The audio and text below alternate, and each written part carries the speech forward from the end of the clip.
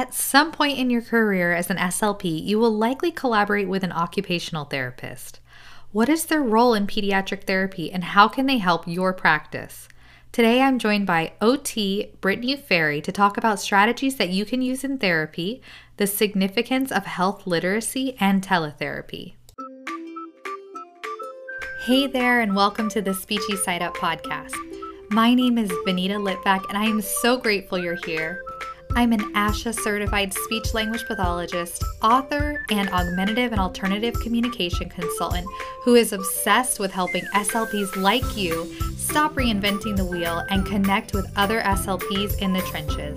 Have you ever wondered how other SLPs seem to be doing it all with ease? Well, around here you'll get to hear firsthand how SLPs are really getting things done while keeping evidence-based practice and self-care in mind. Think of this as a coffee date with your SLP friends. Get ready to be challenged and encouraged while we learn together. Hey everybody, welcome to the Speechy Side Up podcast. If this is your first time listening, then thanks for coming. This podcast is produced every week for your enjoyment. You can also follow us on Instagram at Speechy Side Up. All links are in the show notes. Now let's get into the show. Today, I'm joined by Brittany Ferry, an occupational therapist, psychiatric rehab practitioner, and telehealth specialist. She is the owner and founder of Simplicity of Health, LLC, a company that provides holistic rehab, health writing, and community education services to individuals across the lifespan. Hi, Brittany. Hi, thanks so much for having me.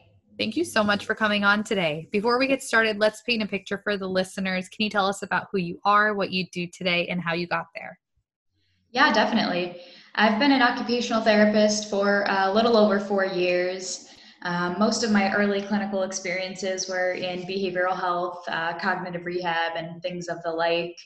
About a year and a half ago, I kind of felt the push to leave the clinic, due to personal symptoms of burnout. And I just really felt like I wasn't giving the patients, what they needed or deserved. So I kind of felt the push to jump over to the non-clinical side and do a little bit more, community work and things like that, which led me to develop my business, which originally started off as health writing, and now it's expanded to quite a few services, one of which is teletherapy at this point. That's great. So, because a lot of our listeners are speech language pathologists, I was hoping you could identify the role of an occupational therapist and kind of define that a little bit more, especially in regards to pediatric therapy. Yeah, of course. I like to give the quick and dirty explanation of OT as kind of experts at task analysis. No matter what population, age range, or setting we're in, and the people we're working with, I think we're really good at taking tasks that are either important to patients or necessary for patients' function, and kind of breaking it down to figure out where the deficits really lie. Okay, we break it down and we see that, the environment's really serving as a barrier, or their physical deficits, like weakness and pain are really causing issues, or maybe it's their cognition, and really just a lack of comprehension that's kind of limiting their performance. There can be a whole host of barriers or factors that really serve to support patients. And I really think that OT is very good at kind of solving mostly all of those, in a very holistic sense. That's great. I like that quick and dirty definition. Thank you for that. Yeah. So, since this is a podcast geared primarily towards speech language pathologists, what are some occupational therapy strategies that SLPs can utilize in therapy? I would say sensory integration techniques. That's kind of the hallmark of OT within pediatrics. It's one of the modalities that I guess we're most well known for. So I would say that sensory integration is definitely something that SLPs could use with any population you're working with. So, if you have a child who's really just not able to pay attention, it seems like they have a lot of energy to get out, or it seems like they're defensive towards certain things, that could definitely point to some sensory issues, or even if they don't have, true sensory issues, they could still benefit from some sensory input. So providing proprioception, so kind of helping to calm and regulate their systems. So having them do any kind of weight bearing activity. So having them pick up things in their environment and lift them around a little bit, doing a couple wall push-ups, doing a couple jumping jacks, and even other kinds of sensory input. Like I'm a really big fan of the homemade sensory bins where you just have dried rice or dried beans. And you just kind of dig your hands in there and you hide little items like small Legos, little action figures, and you have the kid kind of do a mini scavenger hunt, kind of keeping them calm and regulated while kind of helping them focus on something that's fun and incentivizing. So I feel like things like that for kids are really good. But even if you're working with adults, possibly a stroke population or individuals with traumatic brain injury, really just paying attention to those sensory strategies, focusing on deep breathing, focusing on light exercise can definitely serve as a sensory strategy even for adults. A guided imagery and visualization can help the sensory input of, either a video in front of them, or the music as part of a script, or even just the words. If you have a very soothing voice guiding them through it, that can definitely serve to calm and regulate their system and kind of help them get back to the rest of the session. Those are great suggestions. So what about children who are maybe like hyposensitive, or they're just, they're like very calm or lethargic? What type of activities would you use for that type of child? Yeah, for them, a lot of proprioception would really help. So really alerting activities. So proprioception helps our body understand where it is in space. And a lot of times when you see kids who have low energy, low muscle tone, just low everything, it seems, proprioception definitely helps to, that's the beauty about that sense. It helps to alert. So bring the energy levels up of the kids that are kind of, hypo aware and hyposensitive. And it also brings down the kids that are kind of hypersensitive or defensive, things like that.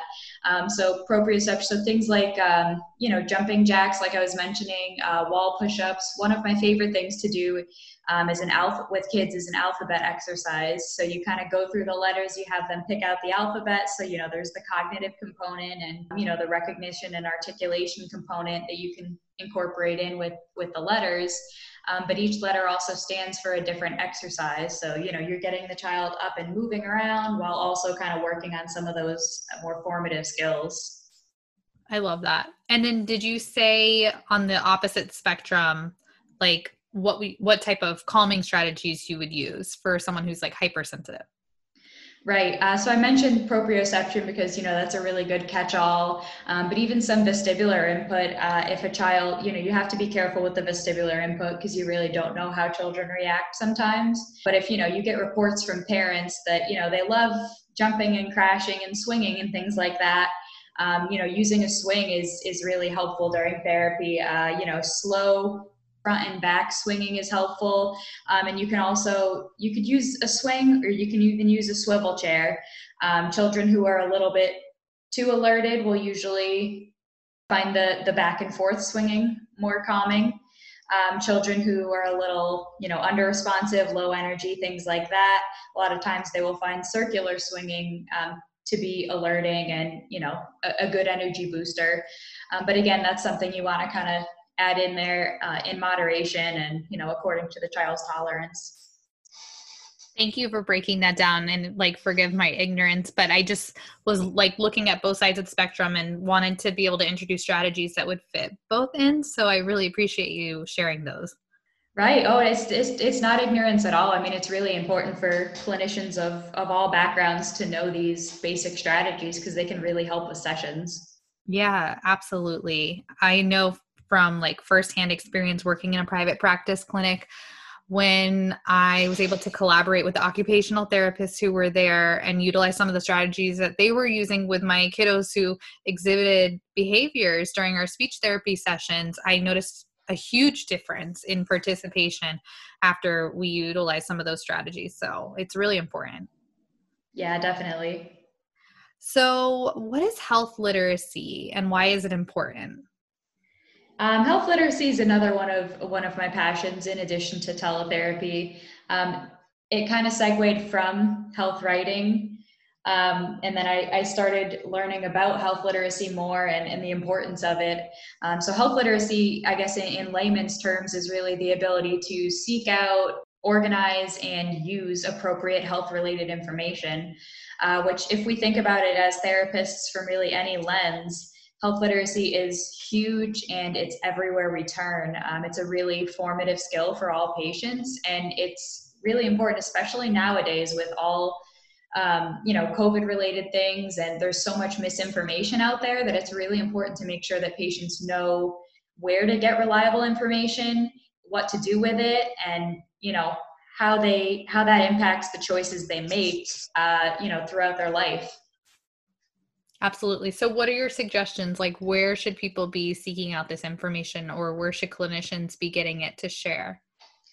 Some of my favorite websites are really government resources. So anything .gov and most of the time .edu is really going to be helpful, reliable, and it's going to have sources to back it up. So anything from like the CDC or the WHO, the World Health Organization. I find a lot of things about disease-specific information from, the American Cancer Society, the American Heart Association, the American Red Cross.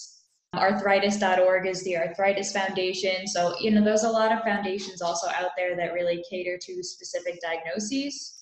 And those are a good option for patients who are seeking specific information, but also clinicians.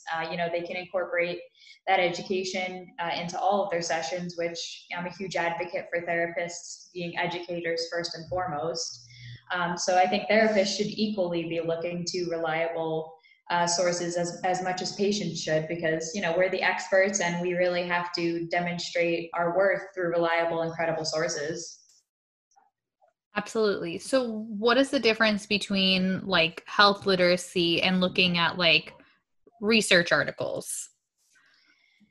So research articles can definitely help patients, but I mean, sometimes even therapists look at research articles and we're just, our jaw kind of drops. Like, how do I break this down into, something that's comprehensible?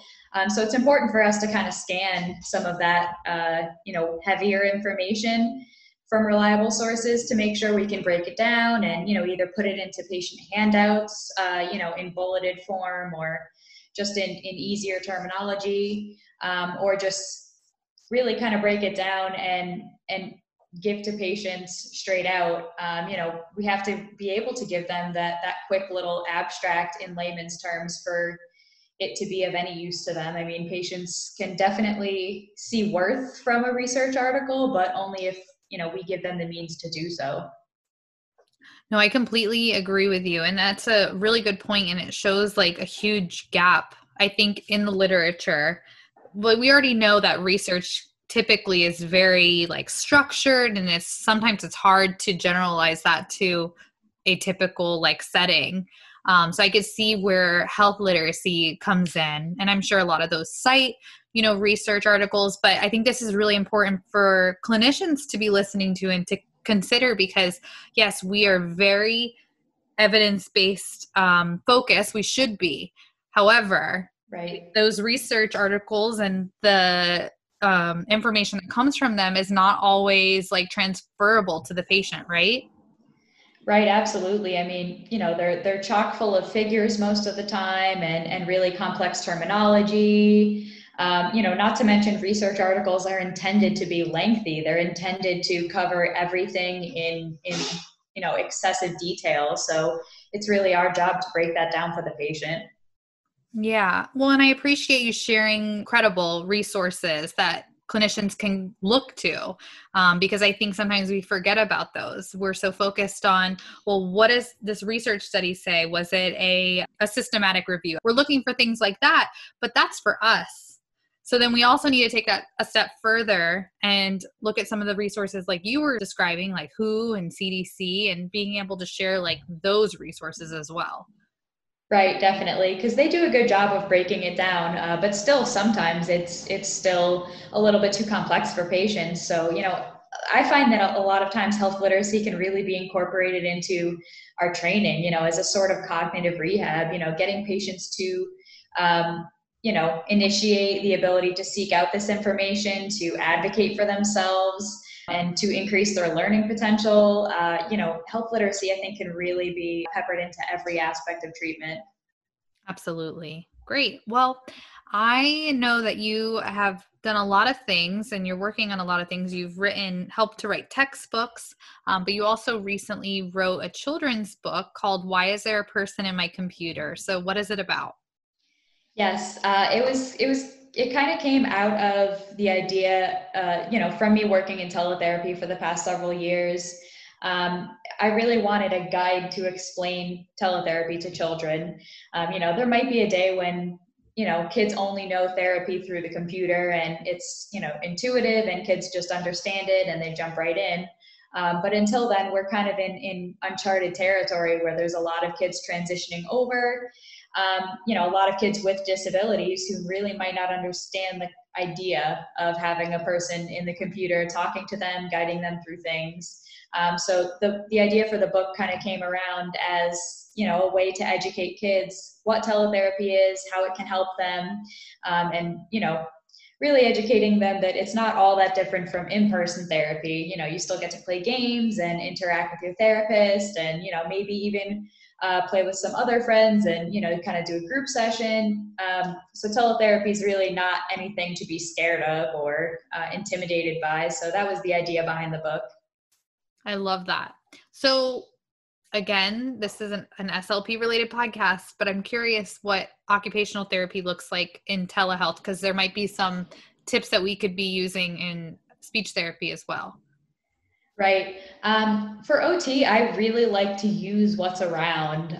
So I know with kids, a lot of times, you have to use certain toys and, bright colors and noises and things like that to keep them, motivated and really engaged. But sometimes I really like to just improvise with what's around, even if that's just like office equipment or kitchen equipment or something like that. Um, I'm a big fan of like grabbing a colander from the kitchen and taking anything really, either rolled up paper or pipe cleaners or something like that, and just having kids stick them through the holes and push them all the way through. It's a really good fine motor activity. It makes a funny noise when it goes in, so it's kind of motivating. And I'm a big fan of doing things like that. And in addition to obstacle courses, you align things in a certain way. You guide the child to make the obstacle course for themselves, essentially, having them pick up and put things down, which is a really good motor planning task. And then kind of having them go through that obstacle course as a really good gross motor task. And, you can put music on, you can make it fun, you can do a dance in the middle of it, you can have them do animal walks through it.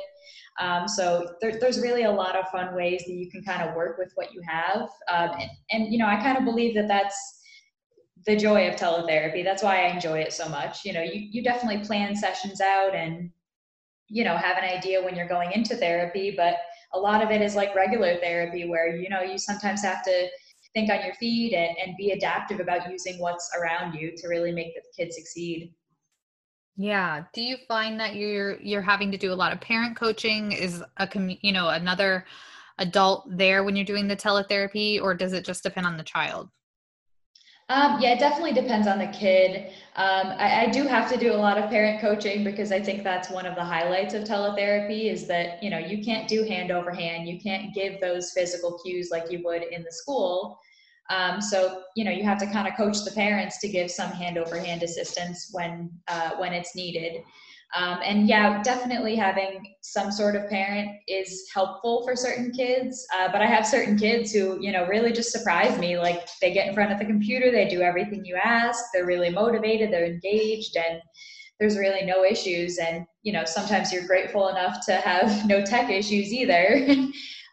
But yeah, having parents there can definitely help with some of the lower functioning kiddos, especially the ones who aren't really very verbal, and kids who are very distractible. So you have the parents kind of make sure they stay in front of the computer. But using different strategies, like I was talking about earlier, sensory strategies and some gross motor to kind of get them involved, it really kind of helps get the jitters out that which might impact a teletherapy session in the first place. Mm-hmm. Yep. What platform are you using for telehealth?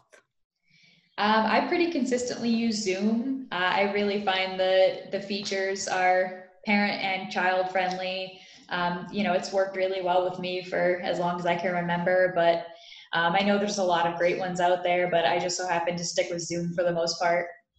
Yeah. Okay, cool. How do you encourage peer interactions to develop into friendships among AAC users? Many people with disabilities have limited opportunities to take part in activities where they can actually meet peers. Relationships between children with and without disabilities are not formed by simply grouping them together. Speech language pathologists can play an important role in facilitating peer interactions between children who use AAC and their peers. If you want to learn practical ways to support peer interactions among children who use AAC, then you don't want to miss this ASHA accredited pod course with Dr. Michelle Therian. Join Tassel Continuing Education to get early access to all pod courses and earn ASHA CEUs. You can listen to this course starting on October 1st, 2020, before it's even available on this podcast. Friendships are crucial for AAC users to develop a sense of belonging, boost self-confidence, and even increase academic performance. Help your AAC users make friends by listening to this pod course, which provides tangible tips you can start implementing right away. Head to tasseltogether.com or click on the link in this episode description. Then check out the courses tab to find the course titled You've Got a Friend in AAC, Supporting Social Interactions with AAC Users to learn more. Before we wrap up, was there anything else that you wanted to talk about, to share about that we didn't get to discuss? I don't think so. Okay. Well, this has been really helpful. I feel like you're my very first occupational therapist, so this is really exciting. Thank you for coming. Oh, I'm so happy to hear that. Where can everyone find and connect with you, and where can they find your book? Yeah, my book is available on Amazon, both ebook and paperback format. So it's also, I forgot to mention earlier, it's got a bunch of parent tips in there. So parents and caregivers could kind of learn about teletherapy and educate themselves on how they can help kids with the transition. So yeah, that's available on Amazon. And people can contact me through LinkedIn. I'm very easy to find there, and I'm very active on LinkedIn. They can also visit my website, www.simplicityofhealth.com. It describes all my services, a list of all my writing work, consulting work, and kind of everything I've done is there. Wonderful. Well, thank you so much, Brittany. This has been such a pleasure. And until next time. Thank you. I appreciate it.